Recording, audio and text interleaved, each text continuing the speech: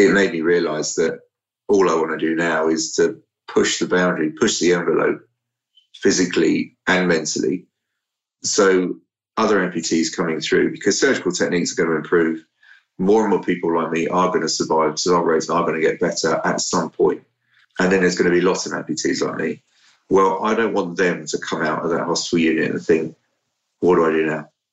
Where do I go? There's no manual. There's no book or leaflet that we can read that's going to tell us how we're going to adapt our bathroom, how you're going to figure out climbing stairs, how you're going to look to get back into work, how you're going to learn how to become fit, to keep your weight down, to become a successful wheelchair user, to become a successful prosthetic user.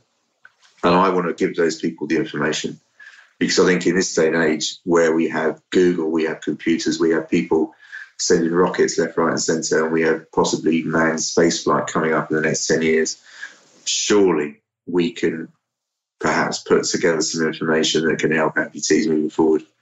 And that's how I see my life as it moves forward. We want to push that envelope, push that boundary. We want to do more kayaking, we want to do more skydiving, we want to take adaptive equipment to places like Ethiopia, Mongolia. We want to just change the face of disability, change the face of amputation and prosthetic users globally. That's how I see my future. Welcome to the Thought Leader Revolution with Nikki Ballou. Join the revolution. There's never been a better time in history to speak your truth, find your freedom, and make your fortune. Each week, we interview the world's top thought leaders and learn the secrets of how they built a 6 to 7 figure practice. This episode has been brought to you by eCircleAcademy.com, the proven system to add 6 to 7 figures a year to your thought leader practice.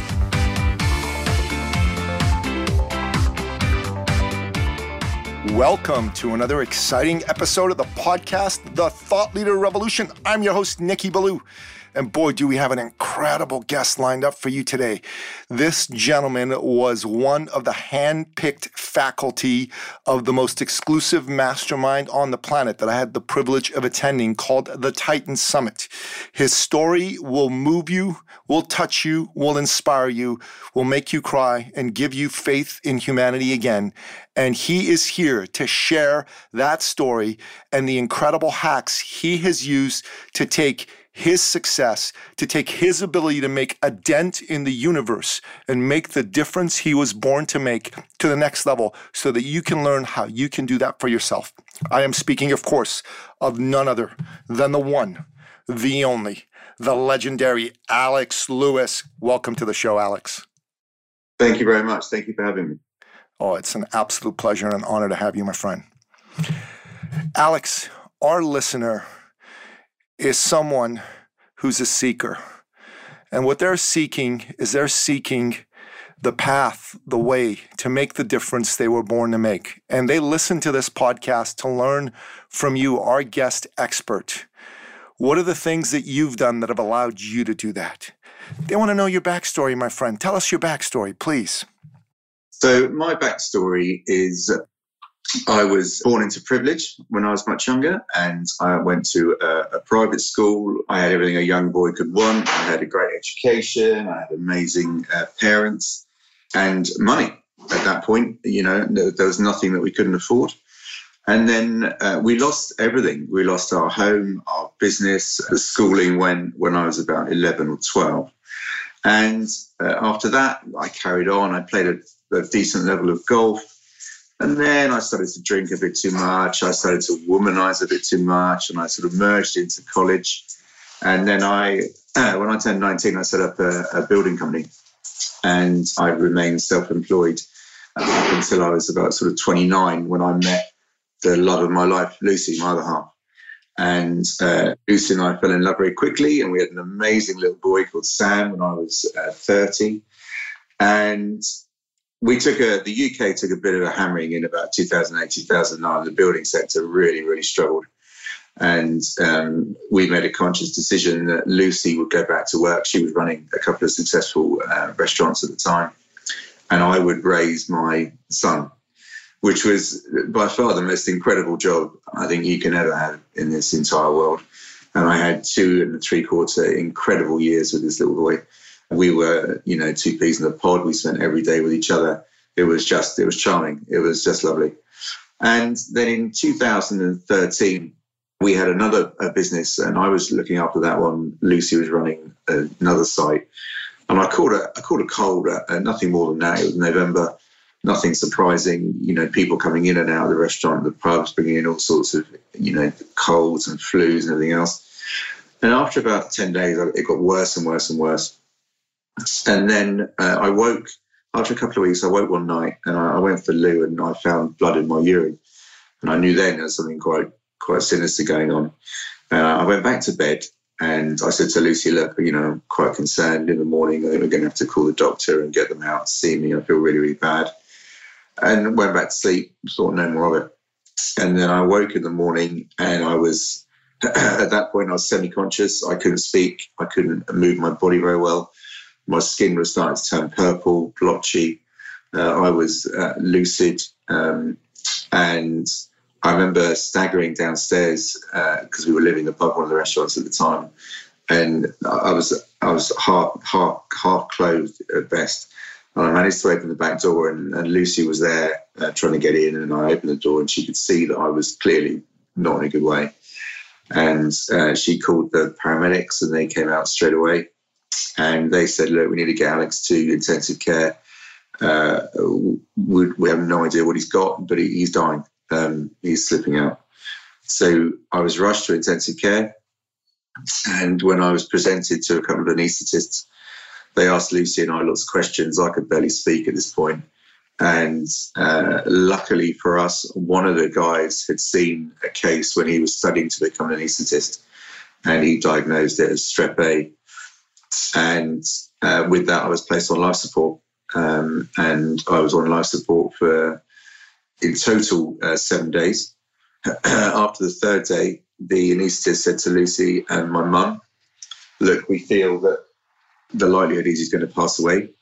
So what we're going to do, we're going to give him another 24 hours. And then if he doesn't wake on his own, we will wake him up mechanically, and then you can say your final goodbyes.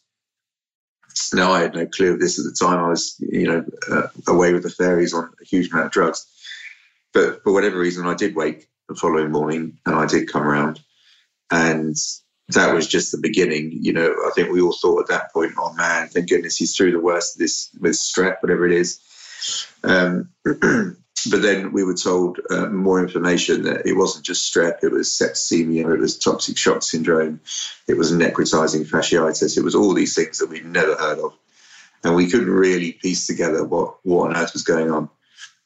And they said, look, we're going to have to move you from Winchester Hospital, which is a small hospital, not far from where I live. And they were going to move me to a specialist unit about 45 minutes away. When we moved to the specialist unit, it then transpired that I had to undergo amputation of my limbs. I lost my left arm above the elbow. I lost both my legs above the knee. I had extensive skin grafts to my face. I had all of the skin from my back grafted onto my stumps. They carried out numerous procedures, and one was to try and save my right arm by fusing my left shoulder into the arm, which sadly it worked immediately at the time. But 6 months later, I broke my arm in an innocuous situation, and my right arm was subsequently amputated below the elbow. And since then, we've been on this bizarre path of rehabilitation, of basically starting again. Everything that you learn when you're born and as you get older, when you go through your childhood, all the simple things like eating, drinking, going to the loo, putting your clothes on, all these things we had to relearn all over again, which for a 33-year-old or a 34-year-old, by the time I came out of hospital, was quite an ambitious task. And since then, we've been doing all sorts, and it's been not only a life-changing situation to go through, but it's been a life-affirming and a life-enhancing situation.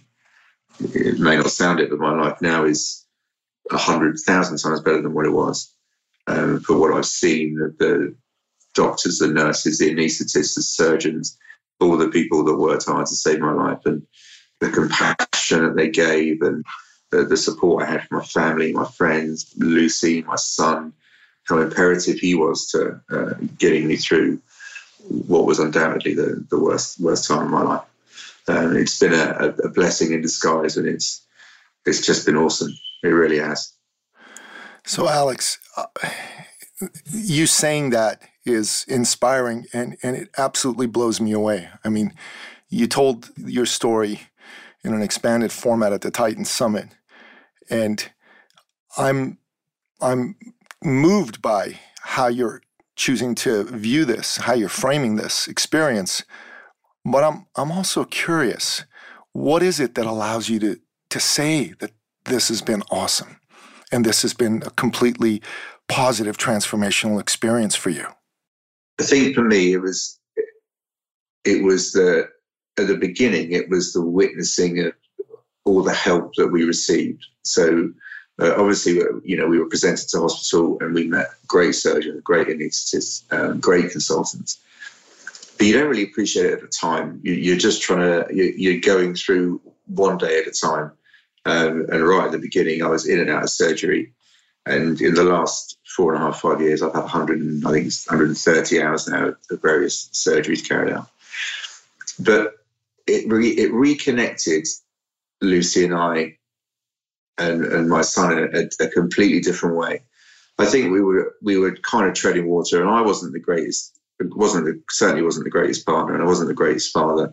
I was a heavy drinker, and I was lazy. I was idle. I could have done so much more with my life. And I think when I lost my limbs, I realised what I hadn't done in the previous 33 years. And when I thought about that, and I thought about everything that these people were trying to do to put me back together again, to give me a semblance of a chance to go on to live a life, it completely altered my thinking. I was lying in hospital bed thinking, I cannot go back to being that guy. The guy that was presented to Winchester Hospital, 5 years ago, he's long gone. And I kind of found a renewed faith, I think, possibly in the human race. I think sometimes we get bogged down with the negativity of the press and the various, like the National Health Service for us in the UK, lots of problems with the health sector and blah, blah, blah. But when I needed it, it was all there. And all I witnessed was thousands of people trying to do the best they possibly could to keep me alive. And when I saw my son and I saw how stricken his face was when he saw me after my facial surgery, it was heartbreaking for me. And, he wouldn't hug me for months and months and months post-surgery. But when we did reconnect, when he did hug me for the first time, oh man, it was like my life had begun all over again. And it was the small things like that that meant so, so much to me. And I think because we came out of it so positively, and I was witnessing something truly incredible, not just from the people that were trying to save me and put me back together again, but also it was so severe what happened to me. And there aren't many quadruple amputees as severe as I am in my age group through strep. I should think a good 99.9% pass away. So we really defied the odds. And I've never forgotten that. And I think because I'm so lucky to be here, I've treated every day since as an absolute blessing, a privilege. I want to go out and do as much as I possibly can in as many countries as I possibly can, doing all sorts of weird, wonderful things that I would never have touched prior to falling ill. It's just made me reconfigure my life in an incredibly positive way.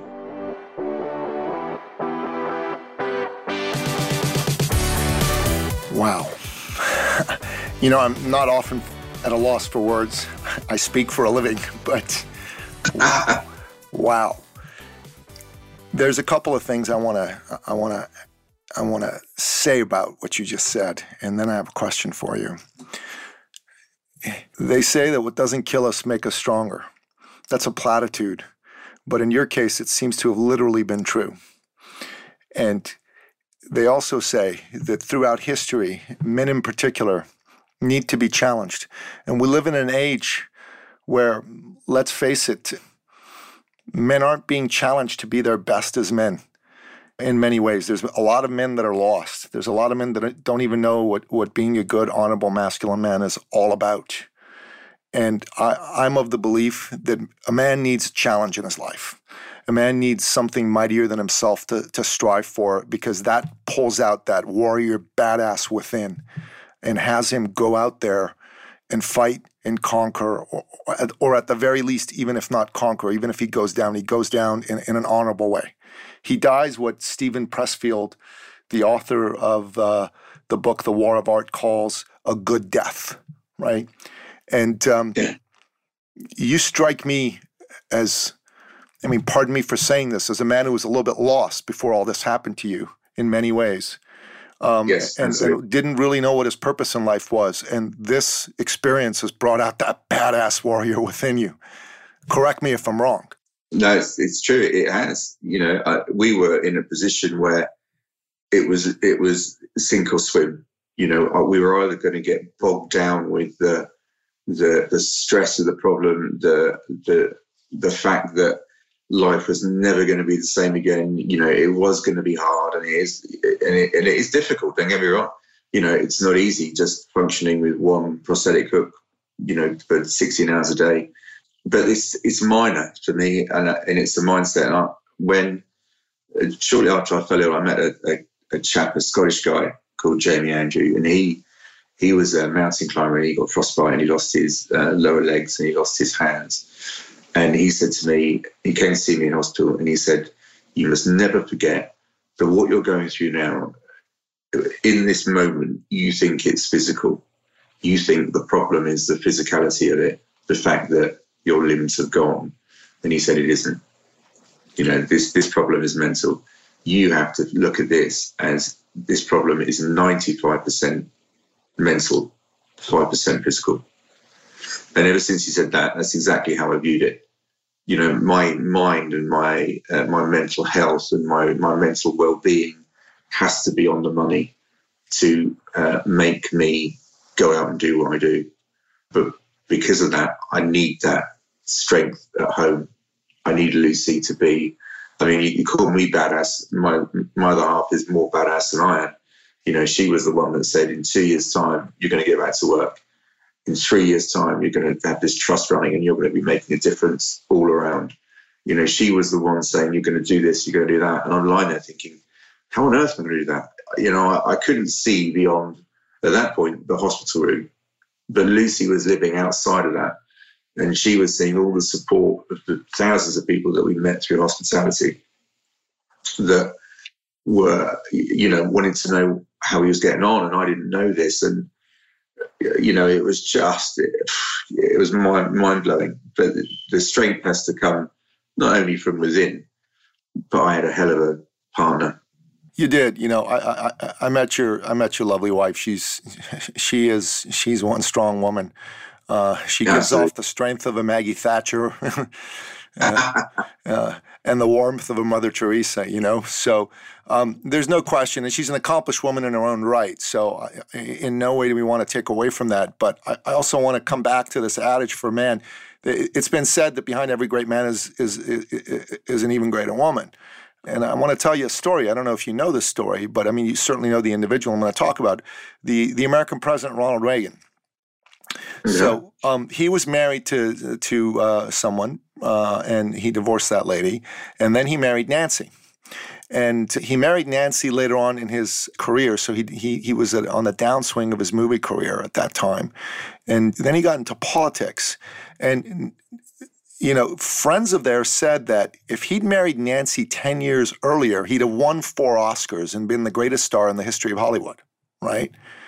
And he ended up becoming probably the most successful American president since Franklin Roosevelt, right? When he, as president of the United States, won the Cold War, rejuvenated the American economy, and all that good stuff. So, not bad at all, right? And there's no question that the love of a good woman, Nancy Reagan, in this case, had a lot to do with Ronnie's success. And there's no question that in your life, the love of a good woman, Lucy, herself an accomplished woman, had a lot to do with you being able to bounce back, if you will, from this experience. Yeah. Wonderful. So tell us what you've been doing that's basically created this incredible life you lead now. So I was very fortunate. After about 7 or 8 months of coming out of hospital, we were going through rehab and learning to use prosthesis, and there was still lots of hospital treatments. And so we couldn't really do that much, or we felt that we couldn't do that much.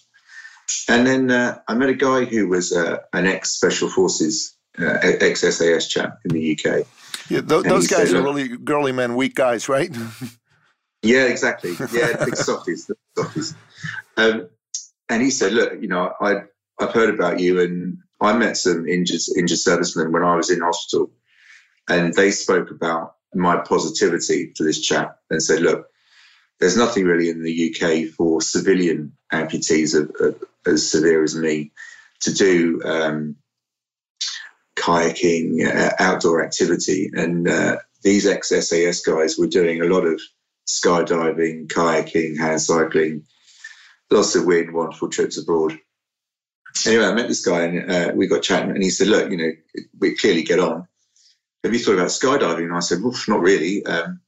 I never had it on my Richter scale before I fell ill. And he said, you'll love it. He said, come and give it a go. And then if you get on with that, we'll see how you fit in with the other trips we're going to do.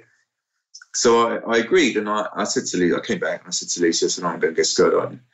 She goes, well, do you want to do that? I said, well, why not? And she went, well, if you want to, so it's entirely up to you.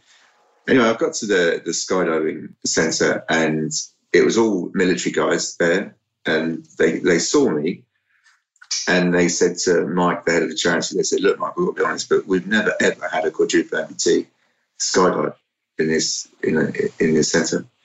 And Mike said, well, let's make it happen for him today.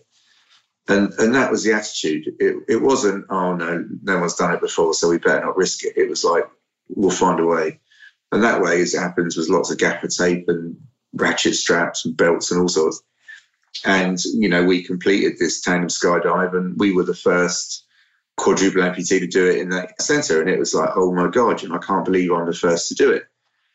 But when we got chatting, it seemed that amputees like me weren't doing anything.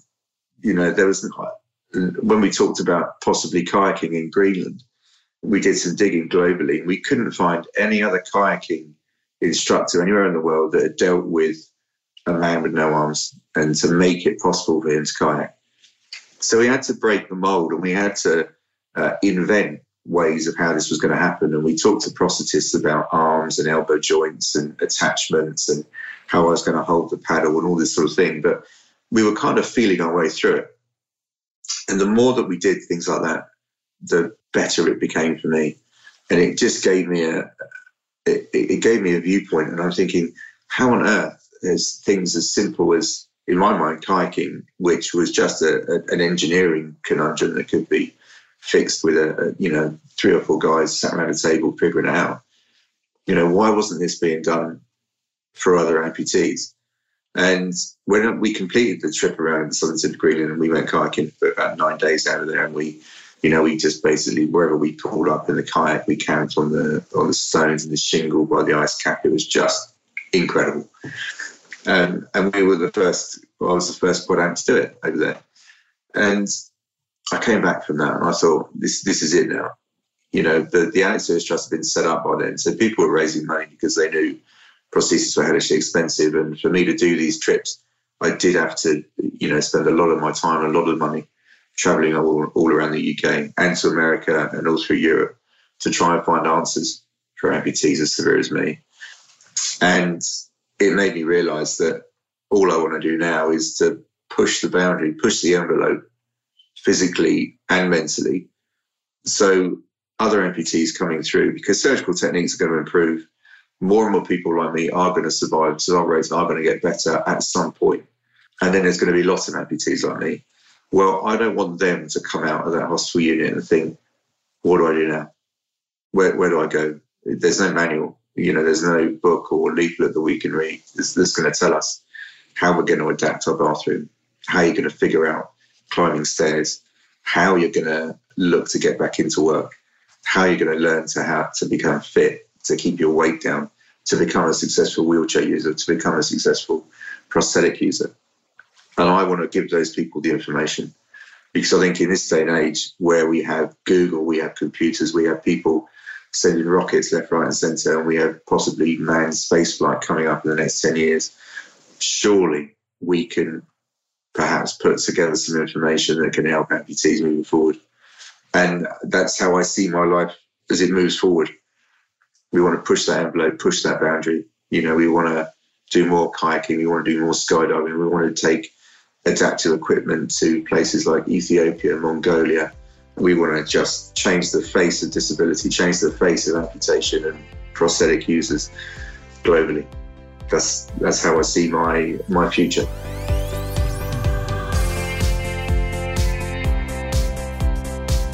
Man, that's an incredible vision, you know, and it's way bigger than you, and I love it. Are you familiar with David Vobora from the United States?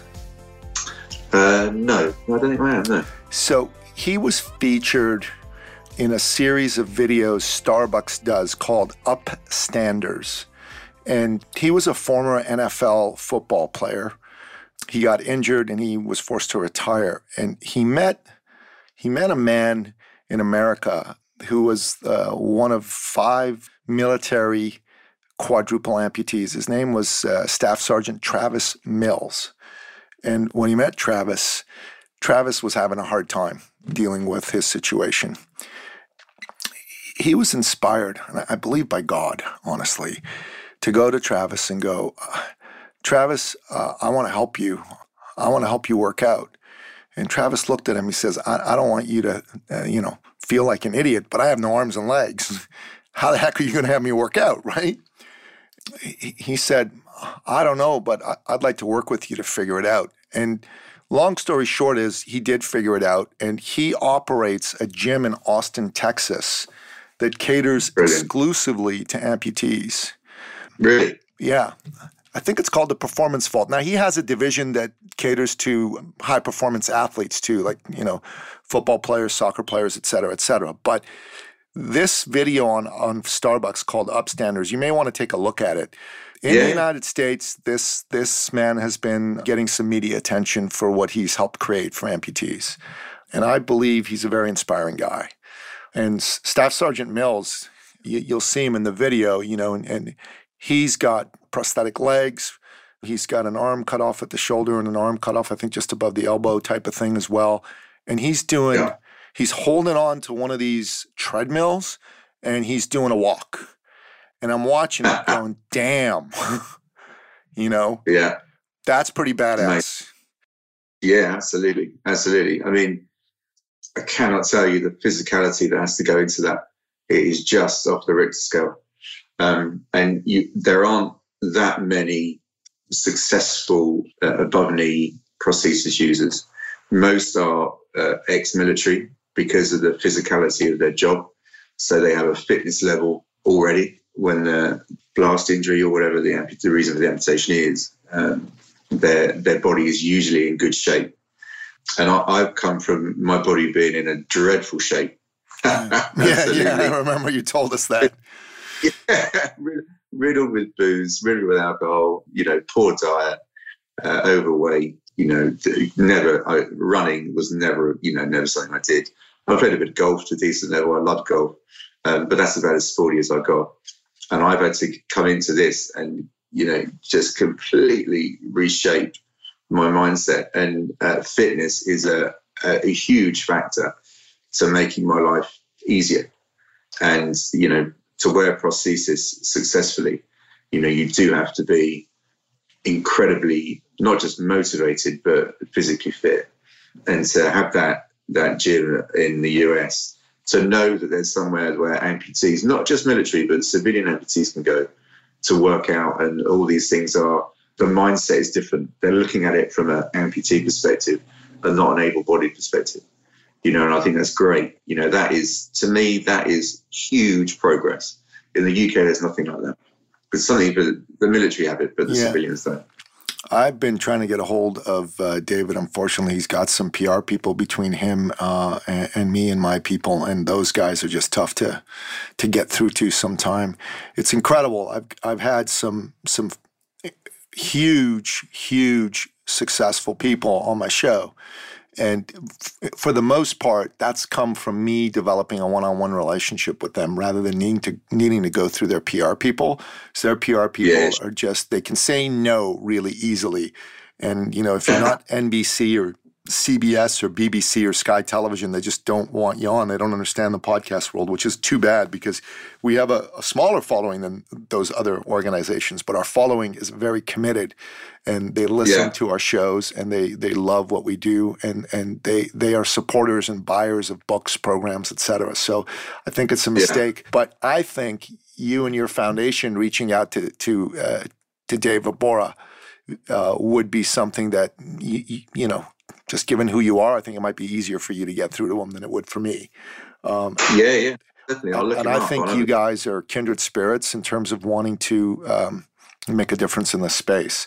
I've had a client of mine who a couple of years ago, he was a fitness trainer, started working with another fitness trainer who was an amputee, but also had been a Paralympic medalist. And then he created a fitness program for folks with missing limbs. And inside of our program, that became his area of expertise and thought leadership. He was able to get over 400 clients using this messaging. And the messaging was, hey, you can still be a badass. You can still be a tough guy or a tough gal. Yeah. And it worked really, really well for him. So I'm absolutely blown away to have met you, to have the privilege of knowing you. I know that you have some good and important work you're doing with your Alex Lewis Trust. Tell the folks a little bit about it, and let's encourage them to contribute to it.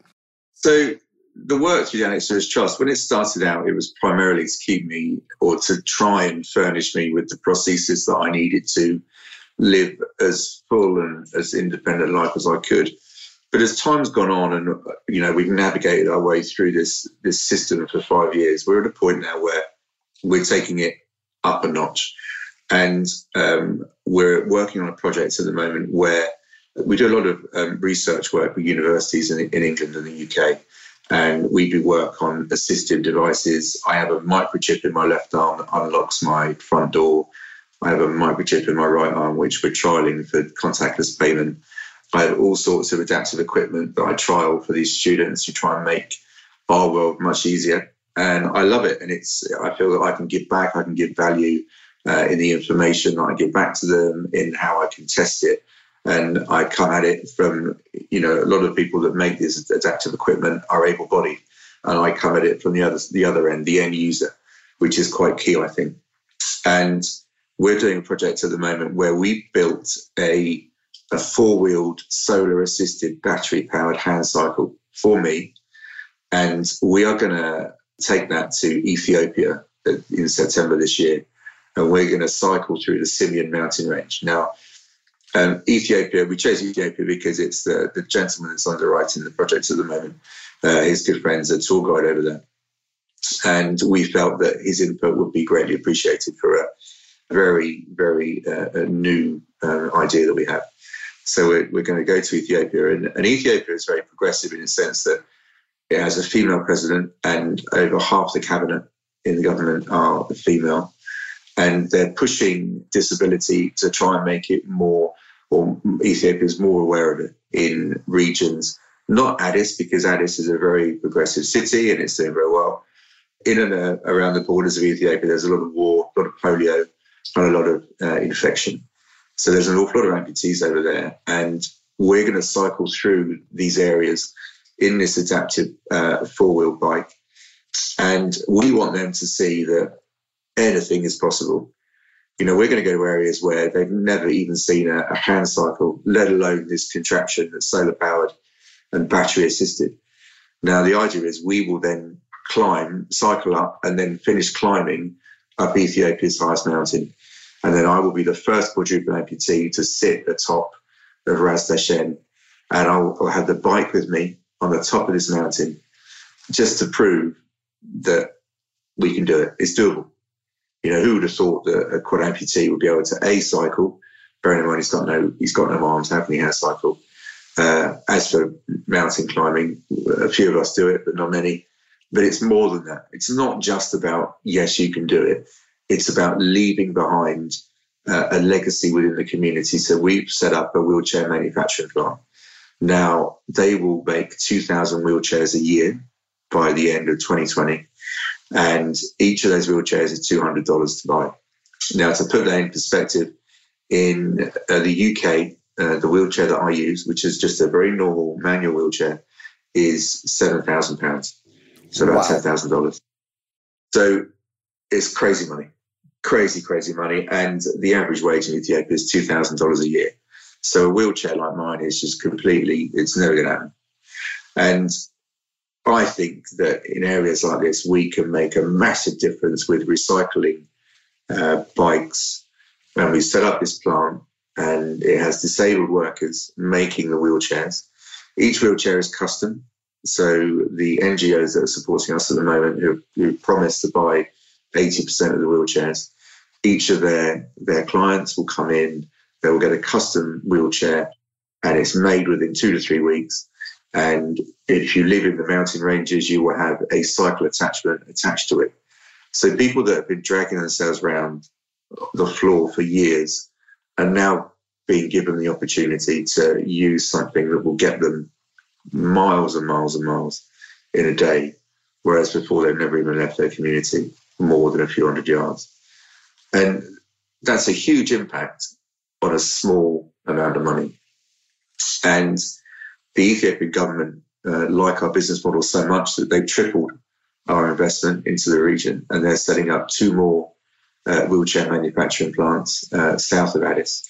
So we'll be making 6,000 chairs by the end of 2021. Now, 6,000 wheelchairs will help a huge number of disability or mobility impaired Ethiopians. Now, we're now looking to roll that out to the Gobi Desert, which is what we're going to do in 2020. We're going to the Gobi, and we're going to see what they need. It's not just about wheelchairs. It's not just about hand cycles. It's about what the region needs. You know, we will look at the majority of the disabled in the region, and if there's something that we think we can make through the benefit of manufacturing, through the benefit of having a university in the UK link with a university in Mongolia or link with a university in Ethiopia, then they can share the knowledge. So if there's a problem, it can be looked at in the UK, and it's all the method of sharing the information. And hopefully, I think in about 5 years' time, we will go to 5 different countries, and we will probably be manufacturing up to 20,000 wheelchairs a year. Now, all this has come off the back of one rare affection, one complete shift in mindset, and a huge amount of public support. And I can't find the right adjective to describe how good it feels to be doing what I'm doing right now. But we do need to raise money. And through the Alex Lewis Trust, we will continue to raise money to make sure these wheelchair manufacturing plants are set up, that I can keep myself in a position where I can cycle up mountains, I can cycle across the Gobi Desert, I can hopefully cycle across the Arctic in a similar adaptive bike. And then we're looking to adapt to pedalo, to turn that into the first solar-powered assisted pedalo that we can cross the Atlantic in, believe it or not. And then we're looking to travel through a jungle in said bike with a fuel cell. So we don't just want to, we want to do it all, if I'm honest. You know, I've realised that life's incredibly short, and I want to push into my life as much as physically possible. And along the way, if I can make a bit of a difference, then I'm all the better for it.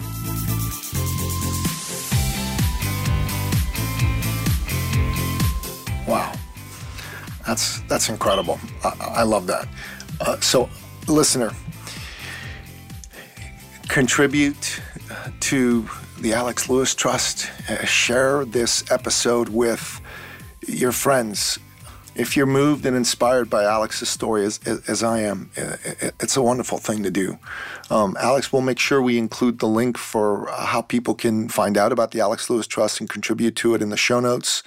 So please make sure you email that to us, and I'll make sure that gets into the show notes.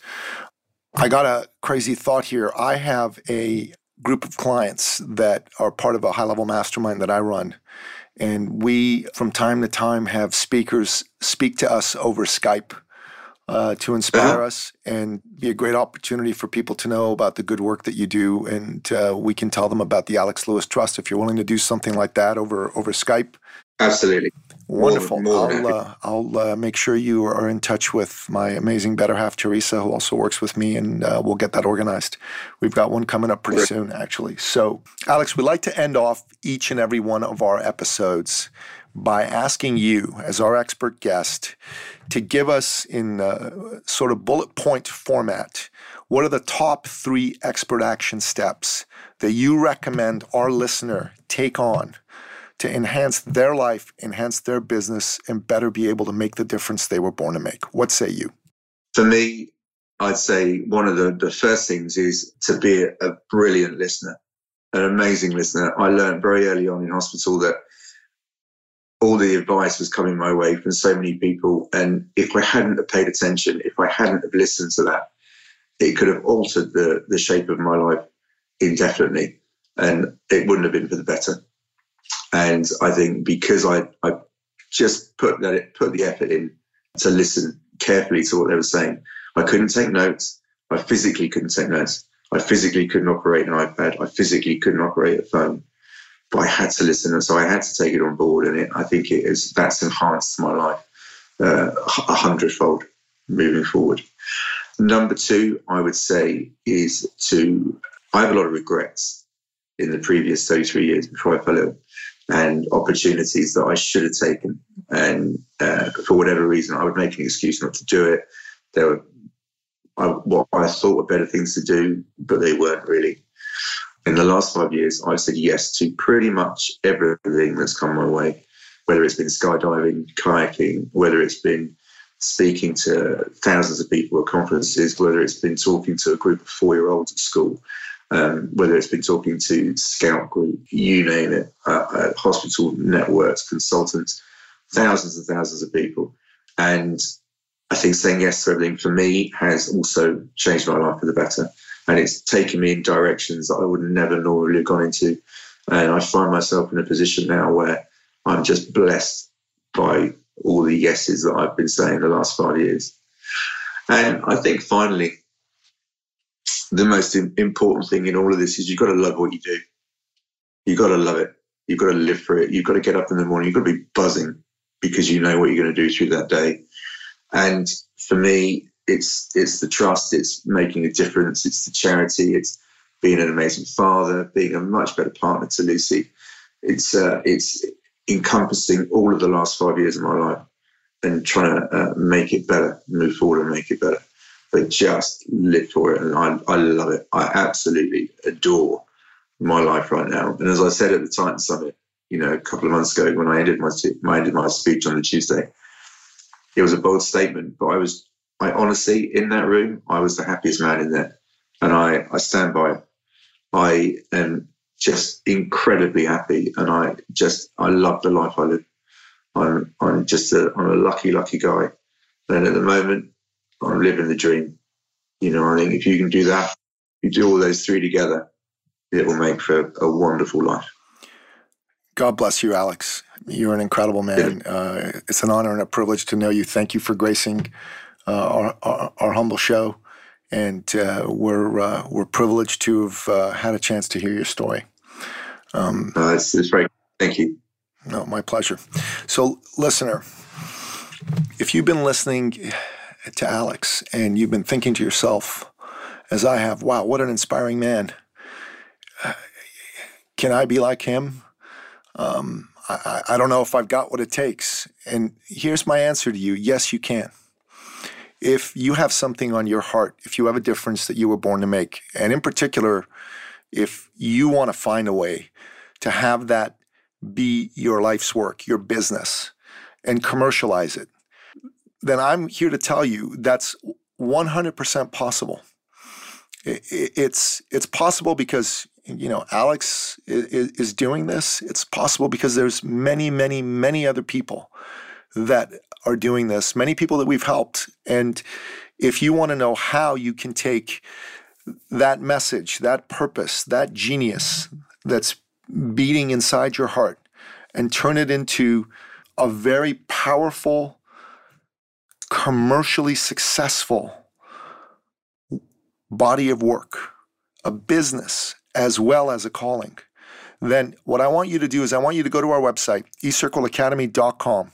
Go to the top right-hand corner where it says book a success call now, and click on that and book a success call with myself or a member of my team so that we can delve in to exactly what it is that's on your heart, and we can help you get clear on how you can turn that into a magical, commercially successful business, as well as your life's work, as well as the dent that you intend to make in the universe. So again, go to eCircleacademy.com and click on the button in the top right-hand corner. Alex, once again, thank you for being on the show, my friend. It's been a complete honor. Absolute pleasure. And that wraps up another exciting episode of the podcast, The Thought Leader Revolution. To find out more about today's incredible guest, the one and only Alex Lewis, go to the show notes, and to jump on a success call with myself or a member of my team to help you take that vision that's living deep inside your soul and turning it into a calling and turning it into a successful business. Or if you're already on the path to doing that, but it's not happening at the level that you want it to, and you believe that it can, still go ahead, click on that button in the top right-hand corner and jump on a success call with us, because we can help you live the best version of yourself. Until next time, goodbye.